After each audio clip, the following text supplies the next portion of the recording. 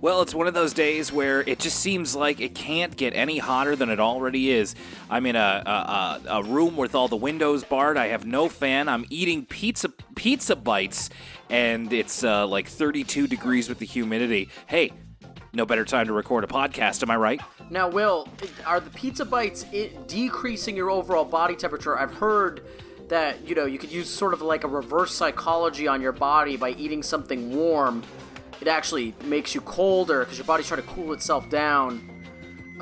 Is that true? I'm afraid I wouldn't know anything about that. So have the pizza bites improved or expedited the problem, would you say? Kind of neither, actually. They're sitting pretty even, so I'm happy enough for that. Net neutral from the pizza bites. Well, I'm glad to hear that at least your hunger satiated. Yeah, it's a push.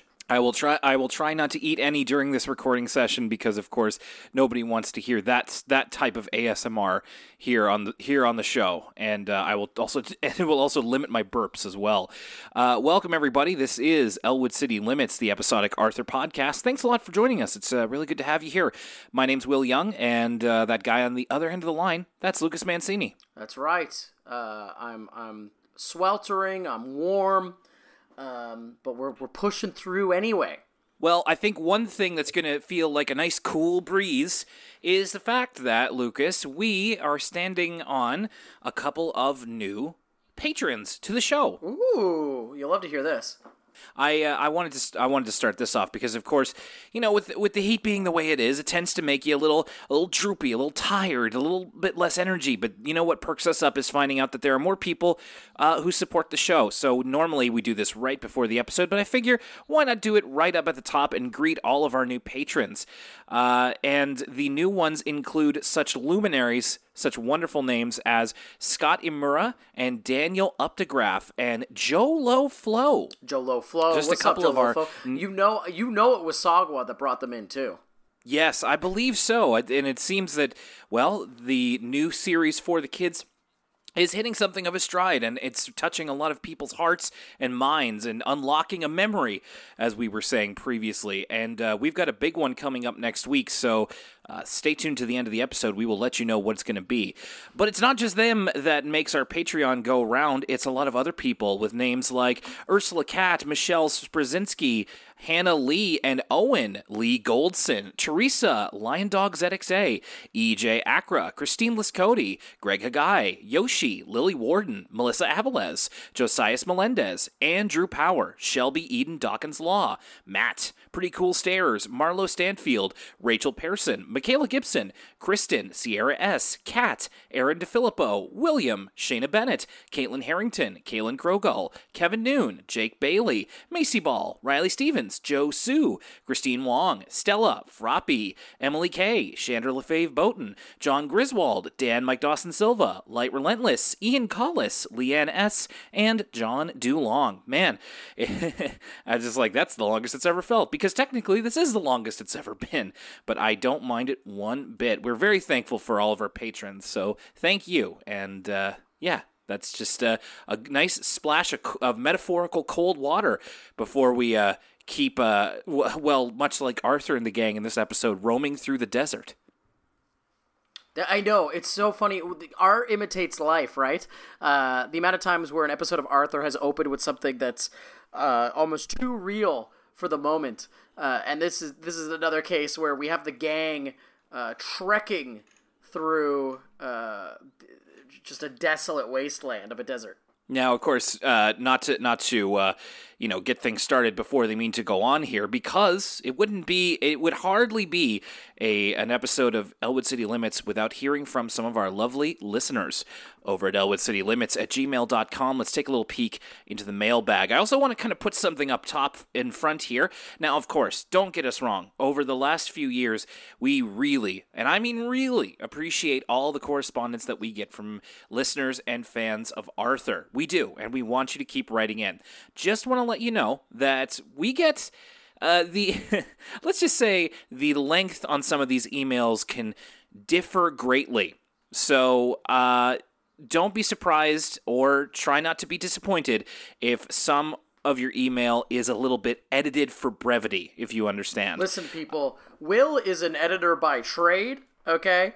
The guy's an expert on the craft of concisely summarizing the written word, through your freelance writing work. So I would put the utmost of trust in Will to be able to still convey whatever your guys' emails try to get across. Of course. I will always try to keep the spirit of your email. I will also do my best. I appreciate it when our audience shares personal stories and anecdotes, but there are some things I think that shouldn't be broadcast. We've gotten emails in the past before where it's, sharing somebody's medical information or just things that aren't pertinent to necessarily broadcast Their to SIN number, perhaps. Yeah. No, don't want it to be doing that. So, yes, it will be edited for content and brevity, but I promise you we will try our best to uphold the spirit of the emails we get. So, let's start it off here. This one is from Caleb, who learned about ECL last year and has caught up on every episode. A lot of people have been messaging us saying that they're either in the middle of listening to all the episodes, and it makes me feel a little bad because we keep churning them out, and I'm like, man, this is just making the people who are the late adopters to ECL have to do a lot of work here. And I've been in that position before. No worries. I don't feel bad. It's only going to get worse. That is absolutely true. So Caleb, very excited to find a podcast dedicated to Arthur, loves our video game, movie, and wrestling references. Good, because that's like the whole show. Laughed out loud at Arthur's cousin catastrophe when one of you commented on the scene where Arthur climbs a tree with binoculars by saying he was checking out the area Metal Gear Solid 5 style, which as was the style at the time, if I remember. Yeah, I think Metal Gear Solid 5, that episode's so old, it was brand new. Yes, that was definitely like, I would go home from work and play Metal Gear Solid 5 for like 8 hours and then go to bed. Took the day off work to play Metal Gear Solid 5 for like 16 hours. Oh my god. And you weren't even a quarter done at that point. Yeah, no. Arthur Ties with SpongeBob is my personal favorite animated television series. Good choice. I used to come home from school every day and watch 2 episodes in a row, sometimes even the same 2, if different channels were airing them. My favorite characters are Arthur, Buster, DW, and Binky. Now, unfortunately, I feel the show isn't as good as it used to be due to some characters not acting like themselves anymore and weaker plots and humor. I personally consider seasons 1 through 10 to be the best, but there are some episodes I enjoy afterwards, like one where Brain becomes addicted to a Lost parody? I can't wait for that episode. That sounds incredible. That sounds amazing. However, by the time it reaches the Flash animated seasons, it feels like an almost completely different show. I'm interested to see what your thoughts on these upcoming seasons are, and that's from Caleb. Me too, Caleb. As always, we will try to keep an open mind and not dismiss anything outright. Okay, we'll move on from that one to Funeth, who loved our episode about ASM Arthur, got them to thinking about the subject as well as Lucas's movie suggestions. There's this one classic film from 1979 called The Black Stallion. I'm not sure if either of you have heard of it before. It's basically if ASMR was a movie starring a horse. It's an absolute must-watch that I highly recommend during quarantine that'll help keep a person's sanity intact. The soundtrack as well is very stellar. I use it for some of my Breath of the Wild playlist. It's like if Studio Ghibli made a live-action film. 10 out of 10 experience for me. So that's on The Black Stallion from 1979. Now, I feel like, do you think this person understands the deep Canadian connection to The Black Stallion through the French, New Zealand, and Canadian-produced television series The Adventures of the Black Stallion, which aired on Family Channel and YTV, and I believe was partially filmed in Canada? Lucas, you might have to go a little bit deeper into this. I don't think I know. You don't know about the Black Stallion? No, Mickey Rooney's in it. Yeah, no, it was a YTV show that was like a spin-off of the film, I think. And it's like it was only on like Canadian television. I had no idea about that. There's a couple of like horse-related things that I kind of get confused because there's the Black Stallion, there's Black Beauty, there's Pit Pony. Like they were all kind of around when I was a kid. Pit Pony. We know people who were in Pit Pony. Yes, absolutely we do. Or sorry, I'm also thinking of Squanto. Yes, we definitely are both friends with somebody who is a featured extra in Squanto. But I also think I do know people who were in Pipodi as well. I bet you we do. By the chain of Nova Scotians knowing each other. Our next one comes from former guest of the show, Viv. So I thought this question and what Viv had to say was kind of interesting. Although it seems a little odd for us to be answering it, I think it deserves to be answered all the same. Viv wants to know, what is our gender and what are our pronouns? This one's, I think, easy for the both of us, but Lucas, I'll let you speak for yourself as well. Yeah. I identify as male, and he, him. I am a cis hetero white guy. I'm as vanilla as you can get. That's same here. Ditto. Viv says, you two and everyone listening to the episode should try and succeed to ask this question to people you know and new people you meet. I agree. We do our best to always make sure that our listeners' gender is represented when you write into the mailbag. And please, if you ever want us to be absolutely clear on your gender, your pronouns, please include them in your email. We are happy to make sure that you feel included. So Viv makes a good point there. And additional question here from Viv: when you were little, did you ever want to do something that seemed very important but was actually really stupid? Viv mentioned in the email she wanted to make a campaign to save the squirrels, I think it was, and her mother informed her that no, the squirrels don't need saving. So something you felt very strongly about as a little kid that was deeply stupid. Oh man, oh my goodness gracious, I'm not sure. I feel like movies like Max Keeble's Big Move gave me an overinflamed sense of self-importance as like an 11-year-old in terms of like the ability to community organize as a someone who is a child. Mm-hmm. So I think I was always trying to organize, but I can't think of specifics. Yeah, I mean, I believed in a lot of silly things as a kid. I wanted to believe that Digimon were real, but nope, unfortunately not. I wanted to believe Pokemon were real, as a matter of fact, but no, not that either. In terms of causes, I don't know if I ever really believed in any certain cause that was foolish, but I mean, my memory is not what it used to be, and it never used to be very good anyway, so... I would get really upset when my parents drove each other's cars when I was really young, like when I was like 5. I would throw a tantrum if my dad drove my mom's car. I never liked it when my dad wore his glasses or shaved his beard. Okay. Shaved his mustache when he was a kid. Like he looked too different, and I there was like a version of my dad that I liked better, and it was without the glasses and with the mustache. Yeah, I think that's just object permanence or the lack thereof. Speaking of guests on the show, we have another one writing into us. This is Anna Mansager, who is sitting in Los Angeles sipping on a margarita, sending us an email.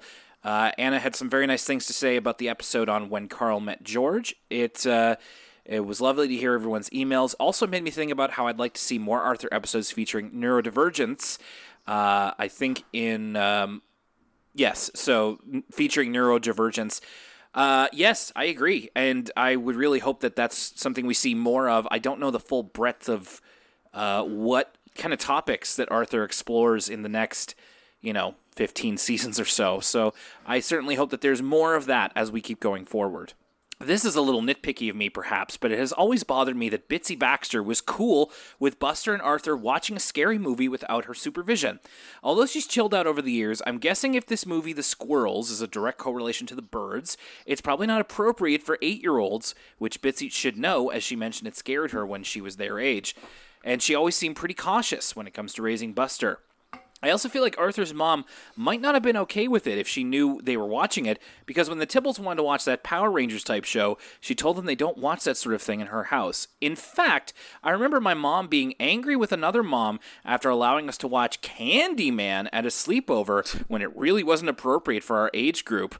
I remember a lot of kids at my school being introduced to scary movies through older siblings, so it might have made more sense to me if Catherine was the one to introduce it to them when hanging out at Francine's or something. That's something I don't think will ever really go away. As much as like movie rentals and stuff like that are a thing of the past, being introduced to movies you really shouldn't be by either older siblings or friends or negligent, I don't want to say negligent parents, but it makes a question, Will. lax parents. Would you show an 8-year-old The Birds? I think it would be okay. I think it depends. Like, if they're like, some 8-year-olds get really freaked out by stuff that's like not even particularly scary. But like, if an 8-year-old can handle, for instance, like Coraline, I think they can handle The Birds. Yeah, maybe. I again, kind of a case-by-case basis. That's a good point. I think if it's my kid, they're not going to be able to handle it because Jen and I both have anxiety, so that kid's doomed. Finally, I feel like if I was 8, my parents were letting me watch like Star Wars Episode 3, which has like child murder. Little intense. Yeah, whereas The Birds, I don't think there's barely like any on-screen deaths in The Birds. I think if I remember correctly, I saw The Birds fairly young, but I was a little bit older than 8. I think it was like 12 or 13 or something when I first watched that movie. True, but the idea of the birds turning evil and attacking people for no reason. Sounds dope. Sounds really ill. might sit poorly with a kid, but who's to know? Maybe you've got a cool kid. Fern and Persimmon Glitch It. Really love this episode for 2 reasons. One, because I'm a huge Series of Unfortunate Events fan. I'm wondering if the quick little thing of Fern tightening her bow before starting to write her story is an actual reference to Series of Unfortunate Events, because in the book, Violet always puts her hair up in a ribbon before creating an invention to save the day. I choose to believe that's what that was. Oh, that's a good catch. I forgot about that. Yeah. The second reason I love this episode is that it gives genuinely good writing advice and actionable steps that even a kid can follow. Way back in my first visit to ECL in the Reading Rainbow episode, stay tuned, I think I mentioned I was in LA to become a writer. It's been about 2 years since then. Jeez, my God, it has. And in that time, I've managed to sell a few freelance scripts here and there, one to Nickelodeon. That's awesome. The second piece of advice the episode gives is, once you've imagined horrible things happening to your critics, consider if they have any valid points. I think this is a really solid piece of writing advice that isn't often touched on. It's easy to become defensive when someone criticizes something you worked hard on, but all of writing is rewriting, and once you're able to get past that defensive stage, criticism is super important to the rewriting process. If any listeners out there are considering becoming writers or screenwriters, I highly recommend a writing group. I go to one every single week, and it has improved my writing greatly. Usually if someone has a criticism of my script that doesn't make much sense, I ignore it. However, if several people have the same criticism, I know it's something I need to change.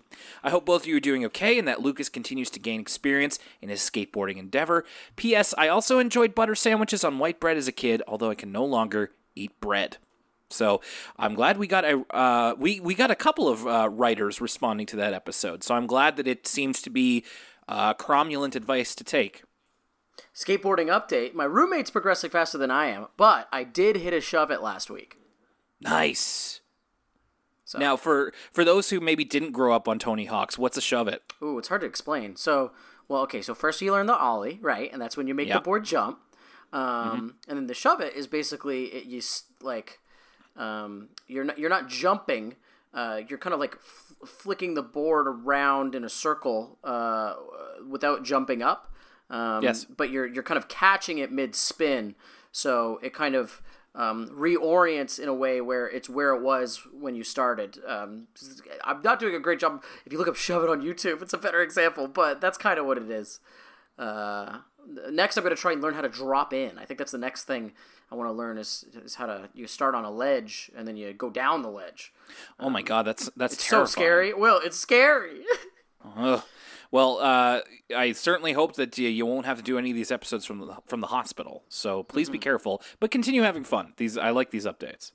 Listen, I'll let everyone know, all you listeners out there, I'm so dedicated to my craft. Recording ECL is one of the few things I could do from the hospital. So know that if this new endeavor results in any sort of serious injury, unless my face is wired shut like Kanye in that one song, I will be recording. And you know what? And Kanye still recorded that song with his face wired shut, so I will record regardless, through the wire, as they say. But that's what we'll call that episode, if that ever happens, which it won't. Our next one's from Caitlin Ward, who is from Kingston, Ontario, Canada. Born in 1992, so I'm older than the series. I'll be 29 years old next year.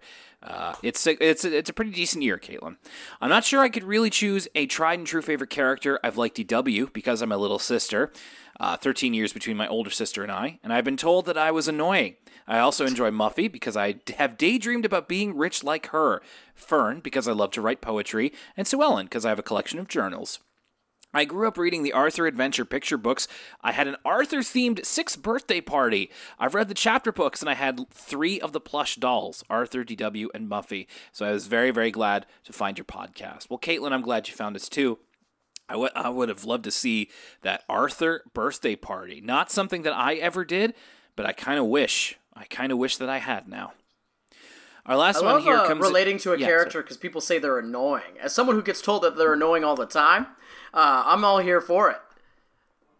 Yeah, I think that's important. We do need that's a not very publicized advantage of annoying characters is that it gives annoying people representation. Representation. Yeah, precisely. So I mean that is important in its own way. Finally, we got an email from Blake here about casting the live-action Arthur movie. We've been getting a lot of these fan casts lately, and Blake, first of all, wants Arthur the movie to be written and directed by Edgar Wright. And when I go through the pearly gates, pal, that's what they'll greet me with. But it's nice to dream. Some of these now. Blake did say, I tried to make it legit and crazy at the same time, and I think you'll see what he means. So I picked out a couple of their casting. So first of all, the main man, Arthur, is Rami Malek with glasses. Okay. Does he have the the mouthpiece from Bohemian Rhapsody where you can barely talk because he's got the teeth in? Is that a mouth? Oh, darling. That was a mouthpiece, was it? Oh yeah. That is not his real teeth. Okay. They gave him crazy teeth. Probably a good thing, I suppose. Others include Charlie Day as Buster, which I really like. Ooh, I like it. Charlie Day as Buster is pretty perfect, actually. John Cena as Binky, which, I mean, I'd like it. I don't know if it's the perfect fit, but, not too bad. Hey, the man's got some comedic chops. Michael B. Jordan as Brain. Ooh, inspired choice. Yeah, I mean, he can basically play anything. We got Emma Stone as Muffy. Emma Stone as a Muffy. Interesting. Think about her in the second half of Easy A. Yeah, I suppose the variance in ages of these actors is interesting too, because I think John Cena's significantly older than everyone else, but I guess Binky's supposed to be older than the gang as well, so it kind of makes sense. Saoirse Ronan as Sue Ellen. Oh. She strikes me as worldly. Yes, Saoirse Ronan as Sue Ellen or Fern. We've also got Kiernan Shipka as DW, which a little old for the role now, but at some point I feel like that would have been pretty good. Yeah, oh my goodness. That's one of those actors, for me, Kiernan Shipka can do no wrong. One of my faves. Everybody needs to go and watch The Blackcoat's Daughter. Most underrated movie ever. I keep meaning to. And you're the reason. No, I haven't seen it yet. I keep meaning to. So underrated. Nobody talks about that movie. It's so good. You know what? I'm going to see if I can reserve that at the library because now the library is taking holds again. So let me see if I can get my hands on it. Okay, just a couple more here. Arthur's parents, Christian Slater and Maya Rudolph. Christian Slater, maybe. Maya Rudolph, definitely.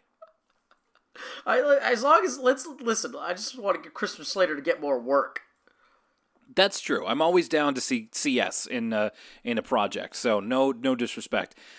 We do have a Fern here, and it's Lil Uzi Vert. Love it. Okay, perfect casting. Now we're talking. No, Lucas, you haven't seen perfect casting. Here's the last one I'll read off. The Tough Customers, it's Migos.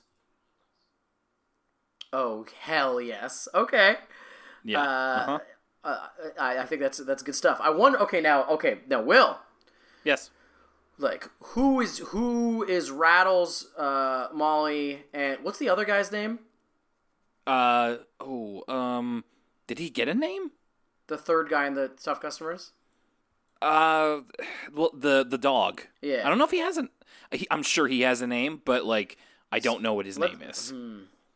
I would say he would be Takeoff. Okay. Yeah. I guess Molly is off. No, Molly would be Quavo, and Rattles would be Offset. Okay. Okay. Yeah, I'm down with that. But that's the one I wanted to end on because I felt it was particularly strong.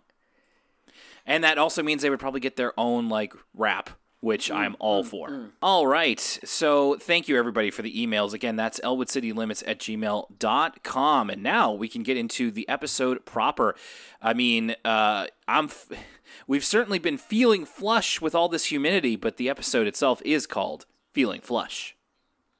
And it literally starts with the kids being lost in the Sahara Desert after an errant bus trip. Yeah, this whole sequence is so funny. Like I was saying off top before the emails, art imitates life. I'm seeing on the screen exactly what I was feeling in the moment of these kids like crawling, looking for water. And there's just some great humor in here. Like when all they have left to eat is like chili pepper popcorn, extra spicy version. And then there's this bottle of water that Arthur is trying to really impart on the rest of the kids that they need to savor as much as possible and ration out, and all the kids are just wasting it. Muffy's using it to try and scare off a vulture. I think Francine's reason is really funny. She's like trying to wash a mark off her hand because you can't tell if it's just like dirt or a freckle. Yeah, and I've done that before. I know exactly what Francine's trying to do. It's just definitely not the time for it. And then Binky makes a water balloon. That's right. Binky makes a water balloon, and then eventually Arthur just gives in and chugs. And everybody's mad at him. So something, I mean, tangentially relates to what we're talking about here, but it's a little bit of a stretch. So the entire episode has to do with the idea of conserving water, which is a concern to Francine's family because Francine has just moved recently from taking baths to taking showers, which is a big step. I don't remember exactly the age I was at when I started taking showers instead of baths, but it would have been around here. It's really funny because when I was a little kid, I far preferred baths to showers, and now I haven't had a bath in like 6 years. No, a bath is too much work, man. It's just like, and I always find that this might be like a me thing, but every time I'm in a bath, I can just hear the water going down the drain, and eventually like I'm left with half the water I started out with. So I don't know. Like, I don't know what's up with that. Probably just all the water I'm displacing. But yeah, no, I really don't F with baths anymore. I can't stretch my legs out to the bottom, and I'm a pretty short guy. You know what I mean? And I still go to bend my legs. Yeah, so Francine is...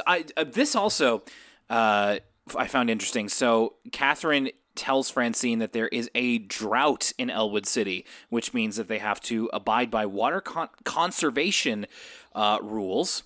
And I wondered if this affected any of our listeners who maybe live in the California area. Because, of course, I remember listening to the Giant Bomb cast a lot and talking about how they're in California and they have to conserve water. That's right. So that's they would get mad at their neighbors for watering their lawns. Yes, exactly. So I wonder if this kind of touched a nerve, perhaps, with any of our other listeners. And Arthur is kind of being taken to task as well. DW is being conscious about how much water that Arthur is using. I forget exactly what the line was here, but it made me realize... Oh, it was that DW was saying we need to conserve water for future generations, to which it made me realize Arthur and DW, both technically millennials. If we were to take the fact that Arthur debuted in 1996, they started off as 4 and 8, so although they don't really age, they would be millennials. Do you think like Arthur and DW are going to be like posted on Twitter about how they're like adulting and stuff? Absolutely. Talking about heckin' doggos and all that stuff. To some degree, I think so. I think they would have at least dabbled in it. DW strikes me as more of a TikTok teen. I think I don't know. She's got a flair for the dramatic. It's true. Arthur and Francine both kind of relating their stories about how their family is telling them to conserve water. Arthur apparently needs to keep the water going while he's brushing his teeth because he needs it to like the calming noise. To which Francine says, "You need calming when you brush your teeth? A little weird." Francine's delivery on that is so great. Yeah, her delivery is perfect. Yeah, and also, like, kind of agree, but we all have our little things, so I don't want to judge anybody too fiercely before we get a bunch of emails like, I leave the tap on when I brush my teeth. Look, it's not you I'm talking about. So they decide to, they get increasingly frustrated at each other before they make a bet. Whoever can conserve the most amount of water, essentially use the least amount of water in the next week, will carry the other's backpack for a month. And their backpacks, like, immediately they, like, kind of hoist them up, and they're pretty heavy. So it's they're not just going about that stipulation lightly. And at this point, we meet one of our throwaway characters of the week. Is it the best? We'll have to see in a second. Mr. Sanders, the landlord, who Francine meets while she's measuring the amount of water that her apartment is using. So what did you make of this guy? So a couple questions here with Mr. Sanders. Yeah. I don't know if I'm ready to give him a throwaway character of the week status because I'm not sure if he's throwaway. Like, do we see Mr. Sanders again? They put so much time and characterization to Mr. Sanders, the landlord. The landlord. I wonder if he's sticking around. And also, didn't we already see, like, Francine Super before, like in the episode where she's drumming on the roof and stuff like that, and it was a different guy? It might have been a situation where that was like a not mechanic's not the word, but like, the person the handyman who like goes around and fixes stuff. Mm-hmm. Or it could be that the building's under new management. We don't know. I will say, Mr. Sanders, I love how they made him such a typical landlord. Like, what he's talking about, like, oh yeah, I just started charging everybody more rent, and it was cheaper for me to take care of the water. And then he's talking about, later on in the episode, Francine talks about reinstalling low flush models of toilets in every apartment in the building. And it's the way they do that whole scene is really funny because, like, he's complaining about that petition, and he's like, oh, do you know how much it would cost? How many units are in this building? And, like, Francine just, like, tunes him out. So, yeah, Mr. Sanders, I hate him, as you should a landlord. So I think a great representation of the landlord class here this week. So a true heel. He's hateable, yes, but you respect him because you hate him. Yeah, that's what I kind of wanted to ask. I should have asked my wife because she is a big nerd about tenancy laws. To our credit, but I was thinking like raising the rent and the landlord paying the water. I suppose it seems like a typical landlord move, but is it like how sketchy is it on the sketchometer? Well, if we're going by Nova Scotia tenancy laws, if everybody's lease was up, he could do whatever the hell he wants on the new lease. But I don't know if he'd be able to do it on the same lease. I think that like you're not allowed to change the rent until it's a different lease period or whatever. Yeah, you need a lot of notification before you do that. I just felt like I had to ask, especially because trust in landlords is at an all-time low. Yes, I did like Francine genuinely tuning this guy out. So Francine's first bid to save water is by putting a plastic bottle in the toilet tank, which is not something I've ever heard of, but I was actually kind of curious to try it after watching it here in the episode. And unfortunately, in kind of tussling with Catherine over putting it in the back of the toilet, they break the toilet lid. Yeah, I've never heard of this either, and I was just thinking about that scene where they break the toilet lid. I was recoiling because I could see it coming. There's a lot this week of the age-old Arthur gag of two people pulling on the same thing, and tons of like bait and switches with that, and the tension that arises from two people pulling on something, and the destruction that ensues. And in this case, when they were pulling on the toilet lid, all I could think about was just how ungodly loud it would be to shatter one of those things on a tile floor. Right. Yes, absolutely. And heavy, too, and potentially very dangerous. But never fear, Francine and Catherine basically get off scot-free. Their parents don't even really give them a mean look. They're just like, hey, Francine, take shorter showers, and Catherine, you should do this. And like... And of course tell the landlord about the broken lid of just like, wow, they really got off easy here for making such a big mess, a clatter. I did like Francine does tell Mr. Sanders about the broken lid, and this is where she kind of tries to get him to use the economy toilets, which have is it that they don't what is the idea behind the economy toilet? They just use less water to flush. That's a real life thing, economy toilets. Yes, and to which I wrote down, listen, I'm as much for water conservation as the next guy. But let me tell you something, Will. If the economy toilets doesn't get the job done, if you know what I'm saying, then I'm just going to be using more water. Is what I'm basically trying to impart upon you, is that any sort of toilet. Yeah. Let's say we have a situation, okay? Yes. In the bathroom. Yep. We've all had them. You know, let's say it's Monday, right? And you got the Big Mary Monday from Mary Brown's. Sure. I don't know if the conservation toilet's going to cut it. No, it's true. I mean, hey, man, it happens to literally every one of us. So I appreciate the idea behind conservative toilets, but, I mean, when push comes to shove, so to speak, does it really have your back like a normal toilet? I don't know. I can't say. But I think this is a very valid concern you're raising. So Francine is kind of pushing this to Mr. Sanders, and she says, think of the savings. And Mr. Sanders is like, nope, I'll just buy the lid. So I again, another good delivery here. Speaking of jokes landing, Francine goes to take a shower at Muffy's place.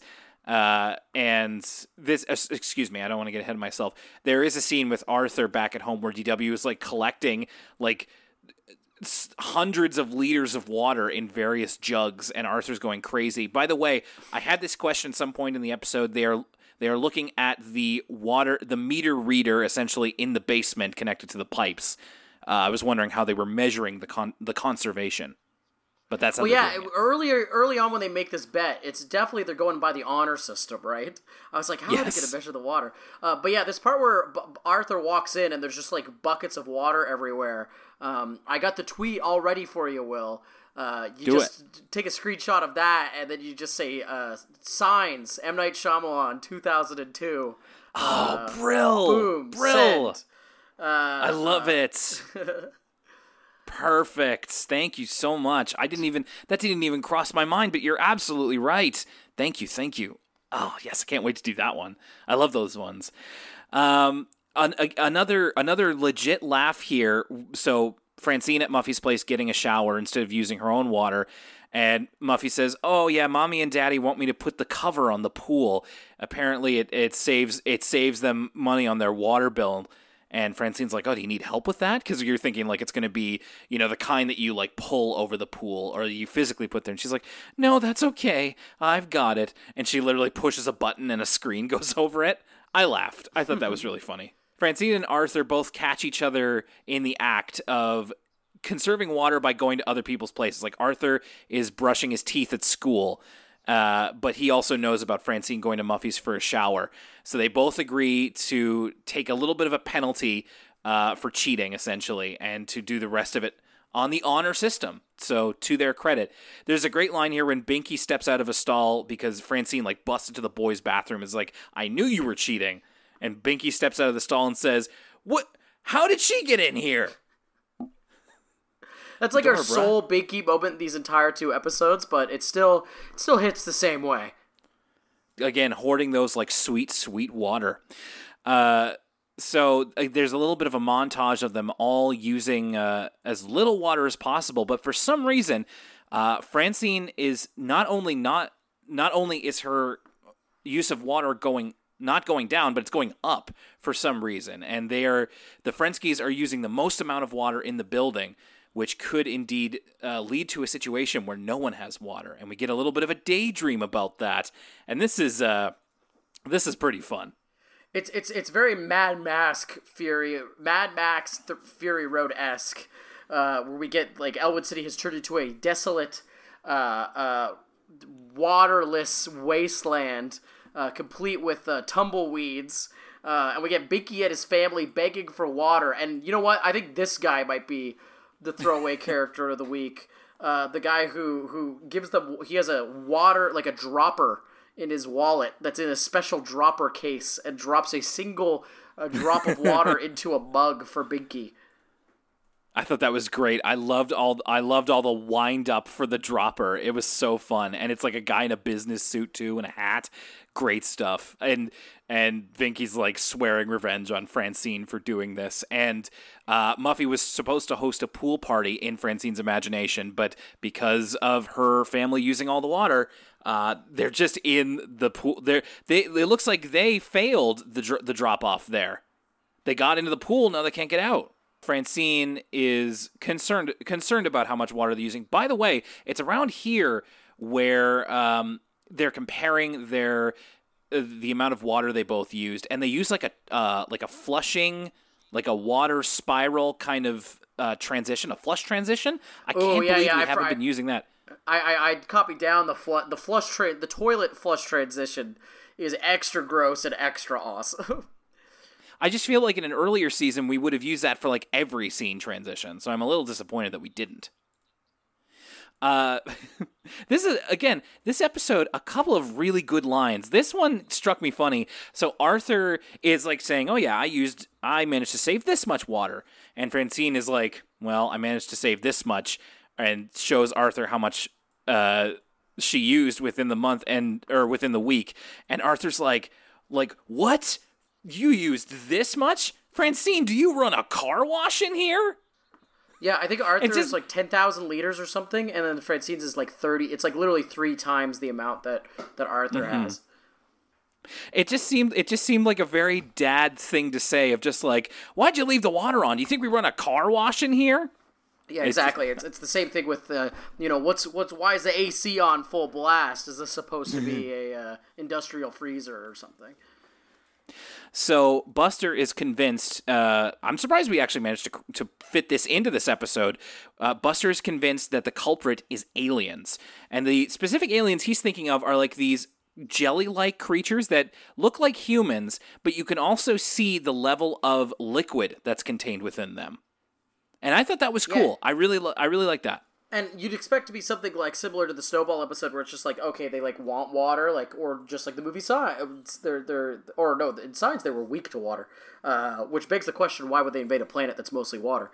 Yes. But you'd think, okay, are they like trying to steal the water? What's going on? It's like, no, they just need to use the washroom over and over and over again, and they particularly like Francine's washroom. and then all of a sudden, some classic Buster stuff. It's been a while since we've just had like a Buster, it was aliens moment. I feel like it's been multiple seasons. Yeah, and I definitely wasn't expecting one to show up here, so it was actually kind of a nice surprise. They hear the toilet flushing, and it's obviously not Francine, it's not her parents, and it's not Catherine, so who could it be? And it seems that all the toilet flushing is the culprit, and it turns out it's because Nemo has gotten into the bathroom, and because the lid is off the toilet, he is watching the kind of the thing that bobs in the back of the toilet go up and down, so he keeps flushing it. Did you see this coming, Will? I was legitimately surprised. Usually when Arthur has a mystery, like the Case of the Missing Library books, we already guess it like way ahead of time. This legitimately, like, I was like, oh, I did not put this together, that it was Nemo. No, I didn't either. What I thought it was that, like, I don't know, the toilet's faulty or something. But no, I actually thought this was a kind of a good... It kept me guessing. See, this is a lot about what I think about landlords. I thought it was going to be like the landlord was using their washroom. That would actually be the best answer, but no, unfortunately not. So, Francine, good as her word here, she does carry Arthur's backpack. He tries to load it with less books since he won the competition, but we end on a shot of Francine's apartment and saying that she did manage to convince the landlord to buy Econo toilets, which this episode, kind of an ad for Econo toilets. It certainly got me thinking about it more than I ever have in my life, but I mean, for good reason, I suppose. And we get a one big flush from everybody, so apparently it works. And water conservation, it's a thing we should be aware of. Speaking of things to be aware of, the second half of our episode is coming up right after this. We'll be right with you after these messages.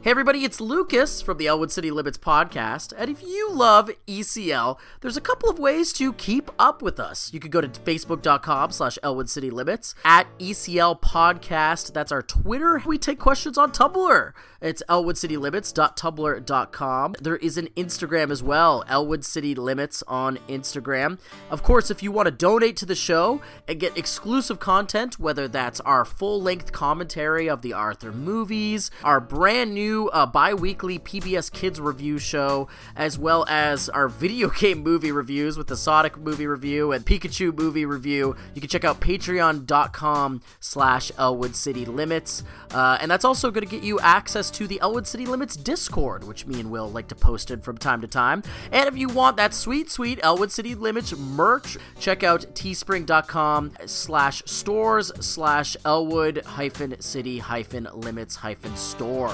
You can listen to the podcast at libsyn.com/Elwood City Limits, Spotify, Apple Podcasts, and there's other podcast apps like Stitcher, and if we're not on your favorite app, let us know. And where can you let us know? Well, that's going to be at elwoodcitylimits@gmail.com. That's also where you can send us a question, and we'll read it on the show. Finally, if you want to support the podcast, the best way to do so is to tell a friend who likes animation or Arthur or just podcasts in general, and to go to our iTunes page and rate us out of 5 stars. Apparently, that helps podcasts out.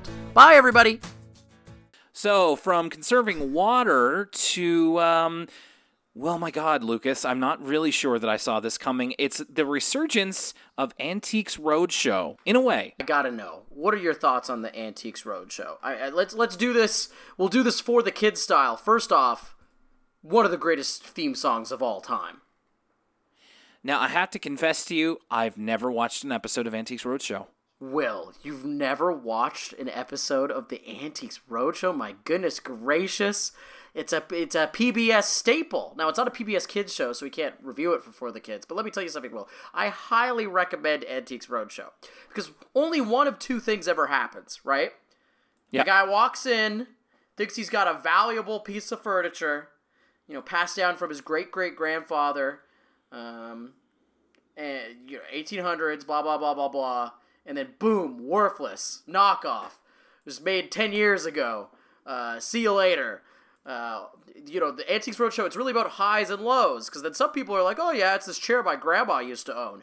Boom, $100,000. Valuable artifact. And belonged to Archduke Franz Ferdinand. So, if you love that kind of just riveting television, the Antiques Roadshow is the show for you. Second of all, Will, if you haven't heard the Antiques Roadshow theme song, I'm surprised no one's made like a trap remix of the Antiques Roadshow theme song, because it really does. It hits. Like, it is a slapper.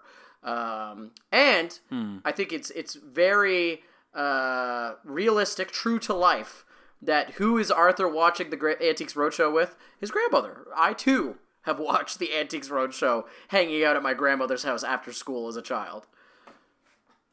Do you know, it's just not something that was ever anything that I interacted with. I only really know, I'm actually really glad that you have experience with this, Lucas. It'll help us, because I only know Antique Roadshow as like a joke of like, it's the show old people watch. So I never watched it with a family member or anything. I was just like, oh, that's the old people show. I don't care. As I get older, like, this is the most I've thought about Antiques Roadshow. Again, the story is called Family Fortune. It did kind of get me interested. I'm like, what have I been missing out on? So maybe I might have to take you up on that. I'm like at the stage of my life where I'm embracing like full-on boomer core. Like last week, I've been watching Ken Burns' Vietnam War series, all 15 hours of it. And I'm like, this is the best thing ever. I need more like this. So I think I'm just doubling down on just boomer television. Sitting there, I don't think the History Channel is what it used to be, where it's just like showing like World War II stuff all day. It's just like Ancient Aliens and like Storage Wars episodes now. But if it was, the History Channel of the early 2000s or the 90s, I'd be like sitting my keister in front of that TV and just watching it all day long. Right. I will say that I am with you in one sense, in that now I can finally let my shorts be as short as they will. I used to be very self-conscious about the length of my shorts. When I was younger, I was just like, well, it's got to be past my knee. It was in a time where you needed shorts to be big, and now, you'd see. I feel like you see all kinds of dads in pictures of having these incredibly short shorts, and now it's like, I don't care, man. See as much of my legs as I want you to see. Go ahead. I'm not uptight about that anymore. Are one of my best features. Also, I'm a short guy, okay? So if I got long shorts, that's just going to make me look stubbier. These short shorts, they add definition, they add leg length, okay? They make my legs seem longer. And second of all, yeah, you got to let the thighs shine. I've been living this short lifestyle for a minute now. Right now, I'm wearing a pair of Levi's jeans that I've cut into what is essentially, I think the term for this short are called chubbies, I believe is the term. Yeah. And they are rolled up so much that they're essentially short shorts right now. And that's both fashion and function due to the incredible heat that we're experiencing. So, Will, I welcome you into the kingdom of short shorts. Once you go short, you never go back. And I'm glad to hear about this new development in your new short lifestyle.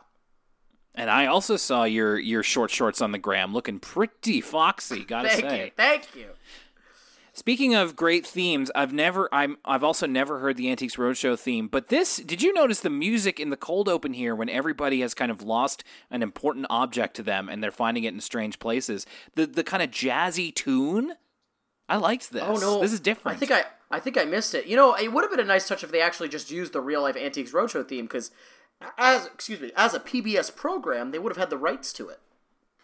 Yeah, that's true. I'm almost surprised that they didn't directly do Antiques Roadshow, but they always kind of like to keep it in the universe a little. But although on the same token, they did do straight up Nova on that one episode. So, I don't know. Wonder why they didn't. What's the fake Antiques Roadshow called in this episode? It's like Treasure something? It is called... It's a Treasure Caravan. It was when I realized this was an Antiques Roadshow type episode, I wondered if it's still as popular as it seemed to be in our childhoods. Because, of course, when I was a kid, as I mentioned before, it's like, oh, that's the old people show. But you knew what it was. It was like something that everybody was aware of, even if you didn't watch it. So Antiques Roadshow, the original BBC show, still in its 42nd series.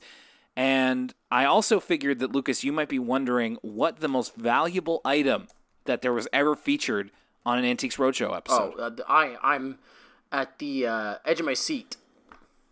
So it was a painting that was valued at £1 million. Wow. What is that, like $100 million? I'm trying to remember. No, that was really bad math. I think that's like $2 million, right? Pounds to Canadian dollars? Oh, CAD is a different story, but I think to USD, that's like $2 million. Well, let's see, as I kind of take the Lucas roll here for a second. £1 million. Yeah, it's about a little bit over $1 million in USD. Like $1.2 million, like 1.2 million, or thereabouts, and that's today. So not 2006 necessarily. So this Arthur playing the role of Lucas Mancini here, watching it with Grandma Thora and Kate, and he is really into the show as they are appraising this seemingly ordinary-looking chair that is actually worth quite a bit of money. $30,000 to be exact, because it's got dog bites on it. $30,000. There is a very cute moment I noticed between Thora and Kate where Grandma Thora is just like, I love this show, and Kate gives a giggle. I thought that was really cute. But DW is not even really sure what the point of it all is. She's a little bit lost in it. I guess DW playing me of just like, I don't really get this. So we actually have quite direct representation here. But I think it's almost an advertisement for Antique Roadshow, because Arthur is living out the fantasy of, like, what if you did have something that was that valuable and you didn't know it, and then you could sell it for untold riches. Do you have any antiques, Will? Well, I was going to ask, what do you think the most valuable thing is that you own? Antiques, I don't think so. Not directly antiques that I'm aware of, but the most valuable thing that you or I own. Is what I'm kind of curious about. My nonno, Elio Mancini, left me a coin collection. that I haven't gotten wow. appraised. I haven't gotten appraised or anything, but there's some pretty old coins in there. I don't know if it's valuable or anything. I also still have. It's funny. Our Buster later on in the episode. So the Antiques Roadshow is coming to Elwood City, and everyone's trying to look for something to kind of bring in. Buster mentions his hockey cards. When I was moving the other day, I found all my old hockey cards from like '99. And they're all in like perfect condition. I doubt any of I bet they're probably worth about as much as like what Buster figures out his is worth, which is like $5. But I have quite a few of them, and they're all from 20 years ago now. So I wonder if those are worth any money. But yeah, mainly my grandfather's coin collection. He's got all this crazy coins from around the globe, and some of them are from like 1938 and stuff, or even older in some cases. Cool. I mean, I certainly hope if you decide to do that, I mean, if you ever decide to get it appraised or sell it, that it has a good yield. I also have some old hockey cards myself that I get curious about every once in a while. But I'd probably say, I don't know if I still have it, and I doubt it's all that valuable, but I used to have, I bought an in-box copy of Half-Life Opposing Forces for the PC at a church yard sale. And I have a feeling that if I maybe save that enough, that could make me some bank. I got a buddy who's got on Kijiji. I got a buddy who's got all these Sega Saturn games that are worth like $900. He's got nice. Burning Rangers and Panzer Dragoon. I think I don't know if he ended up doing this, but he was talking about getting his video game collection insured because it was like worth $3,000 or something. Oh my God! When you're moving to that level of your collection, that's the level I don't think I would be able to go to. I would be personally a little bit too obsessed with it. So there's a couple of other characters who are looking to get their stuff as Treasure Caravan is coming to Elwood City to get some stuff appraised. Muffy has like this necklace that has like it's like gold with a blue heart in the center. And she has a whole story that was told to her by her grandmother, who apparently met the Archduchess of Moldavia on a cruise many, many decades ago. The Archduchess of Moldavia looking a little sus, but there is a reason for that. Like, I had a note here, and I'm like, why does the Archduchess of Moldavia look like Mr. Ratburn? But there is a reason for that, as we will get into it later. Also, found this really interesting. We get a little bit of like the Archduchess and Muffy's grandmother, who looks a little bit like Francine, actually. They are playing a game in their room, and the Archduchess is talking about how she doesn't have money anymore, and I think Muffy's grandmother gave her like a gift of money. They are playing a game called Crokinole, which I just happened to play over the weekend for the first time. Oh, really? I didn't even know this was real. Yeah, absolutely. It's what it is. It's like it's a board setup, and it's all about flicking this. It's all about like flicking your pieces as close to the center as possible. It's actually really cool. Not something that you want to play on like a tipsy cruise like they're on, but Crokinole, really fun.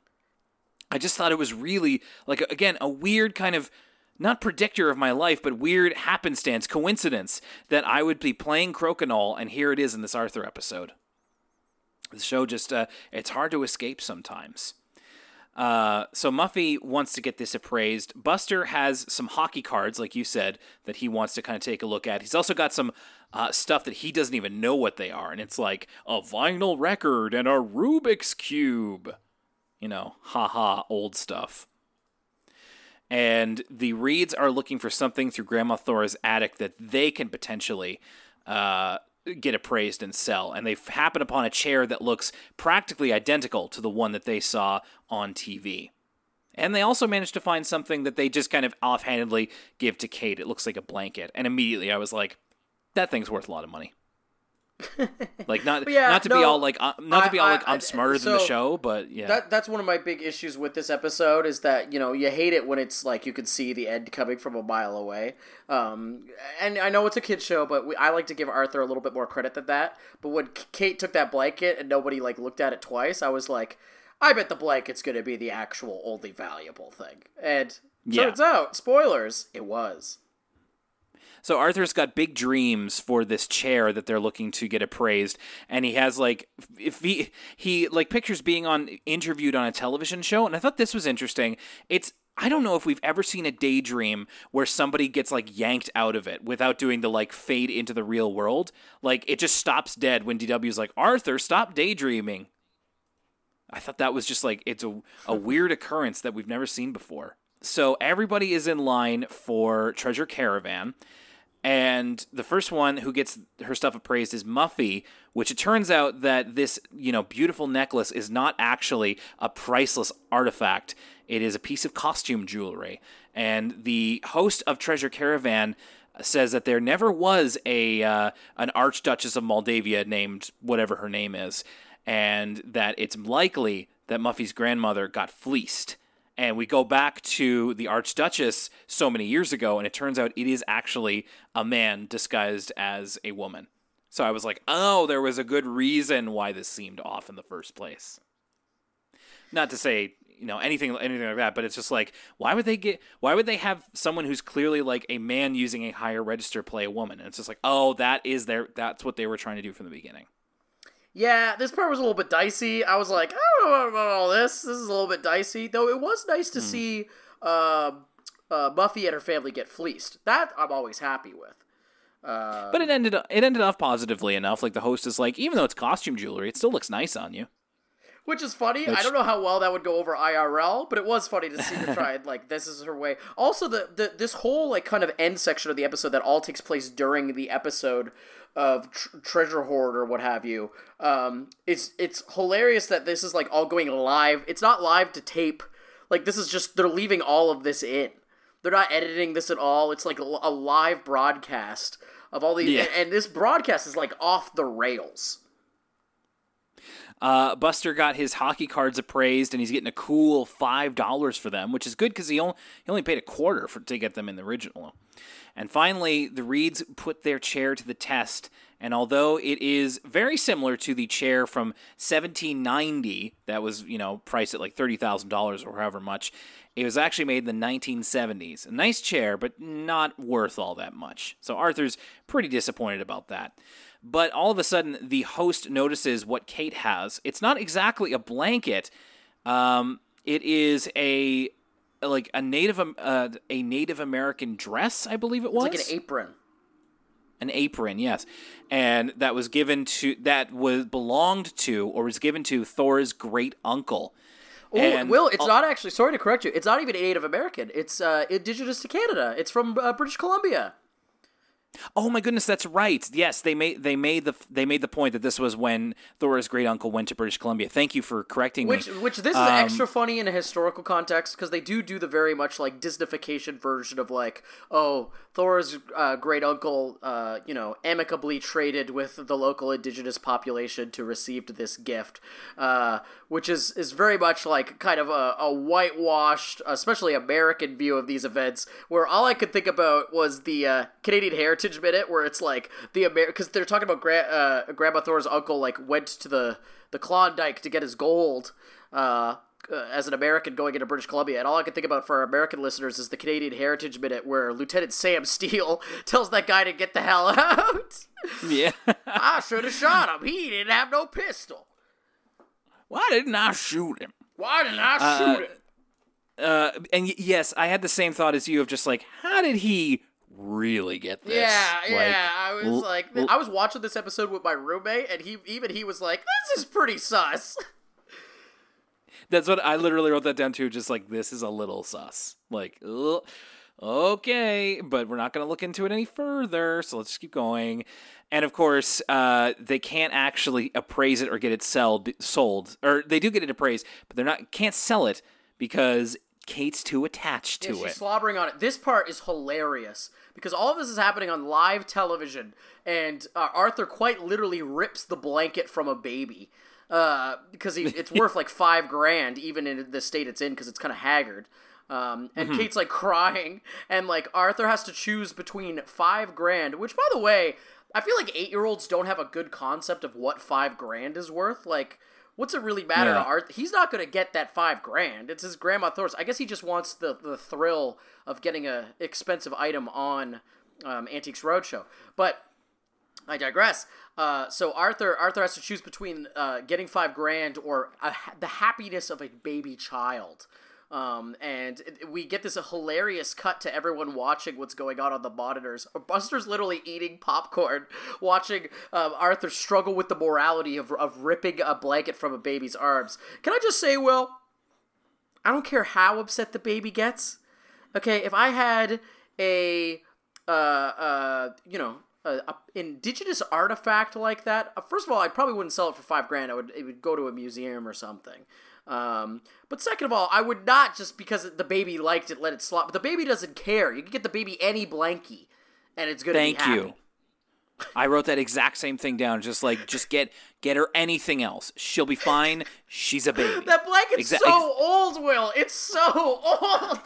It's so dirty and ratty. Just get anything. Not even that it's bad for the baby. Like, that thing is like, I don't think I've never owned something that old, like an important artifact.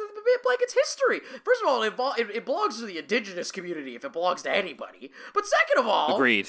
Like, who cares if the baby's sad? Yes. Agreed. It's a baby. Realistically, she doesn't know what the heck's going on. So it's fine. Just get her anything else. So she's not going to remember this. There's not going to be any sort of trauma, from... No. But Arthur does give it back to her, and, Grandma Thora, or I think it's the host, is like, now that's the real treasure. And then we get a great line from DW who goes, he's only doing that because he knows we're on TV. There's another good line from Muffy where she's like, wow, I didn't think that money could change how someone acts like that. So I'm glad they gave her that line. And that's kind of just the end of the episode, to be honest with you. Let's rewind it here, back to Feeling Flush. Lucas, how did this one strike you? Feeling Flush is like, it's a little bit beats you over the head. I'm sensing a trend with Season 10 where I think, and I wonder if this is going to be a continuing trend for Arthur as a whole, is that we're getting away from kind of subtlety in the way that Arthur has conveyed its morals, and it's getting a little bit more after school specially. It was that case last week and kind of the week before, and I'm starting to see it more and more.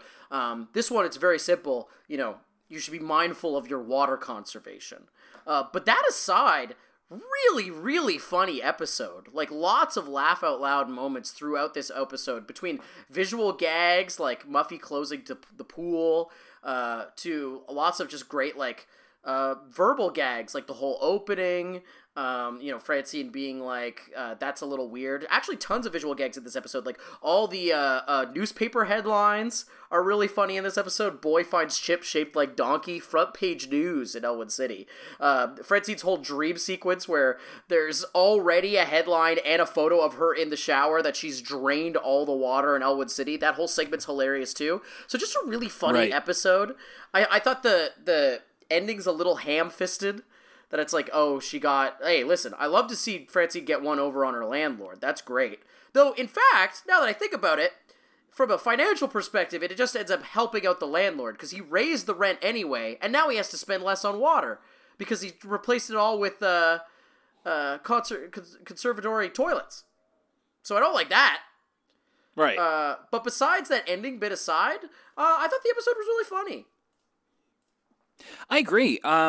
And I also think you make a really good point about the episodes we've seen in Season 10 so far. You're right. It has gotten a little bit more blunt with its messaging, so a little bit less, a little bit more inelegant, perhaps.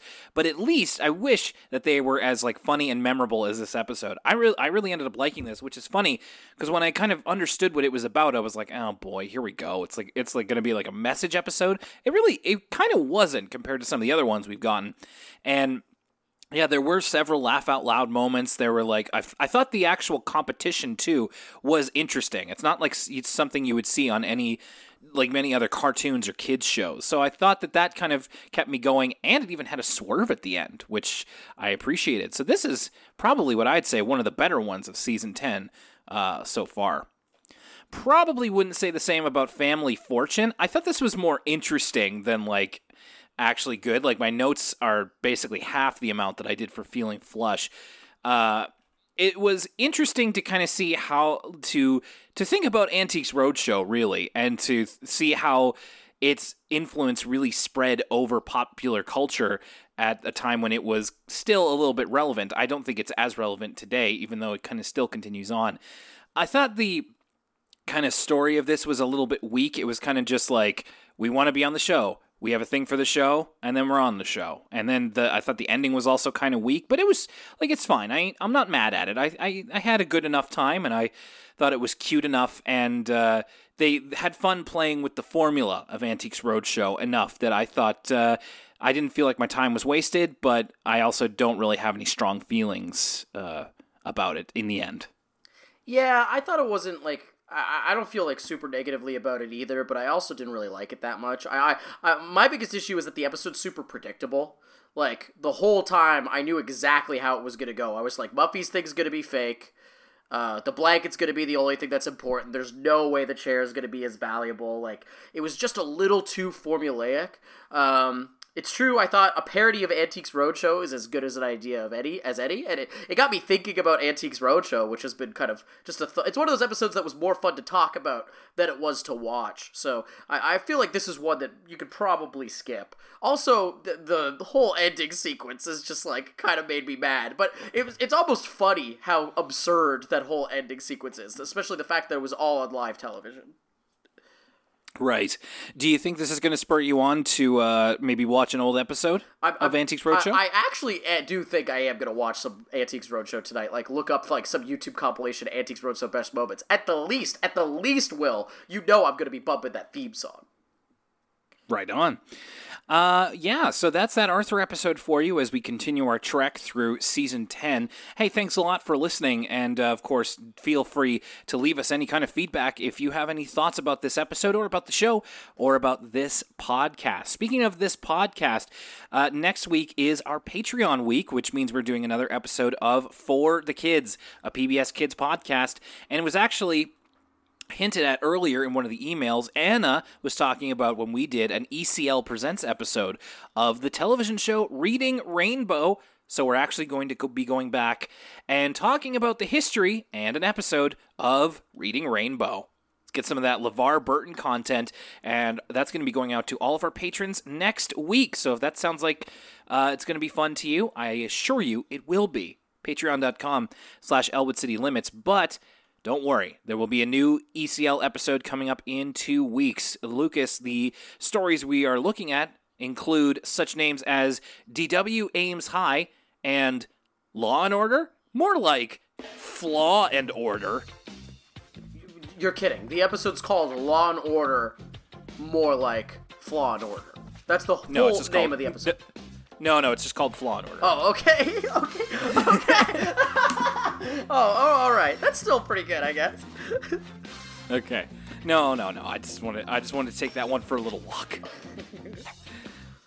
So yeah, we've got plenty more coming your way as the summer heat continues on. So Lucas, make sure you stay hydrated, my man. Oh yeah, I got the Nalgene going. I got a Nalgene on one. I'm dual fisting a Nalgene right now and a Blue Lobster. So we're staying as hydrated as you could expect on a Tuesday. And I think I should go get some water myself, too. So thank you, everybody, for being with us for this episode of Elwood City Limits. My name's Will Young, and for Lucas Mancini... Hiding in the basement won't help. Believe me, I speak from experience. We'll see you next time.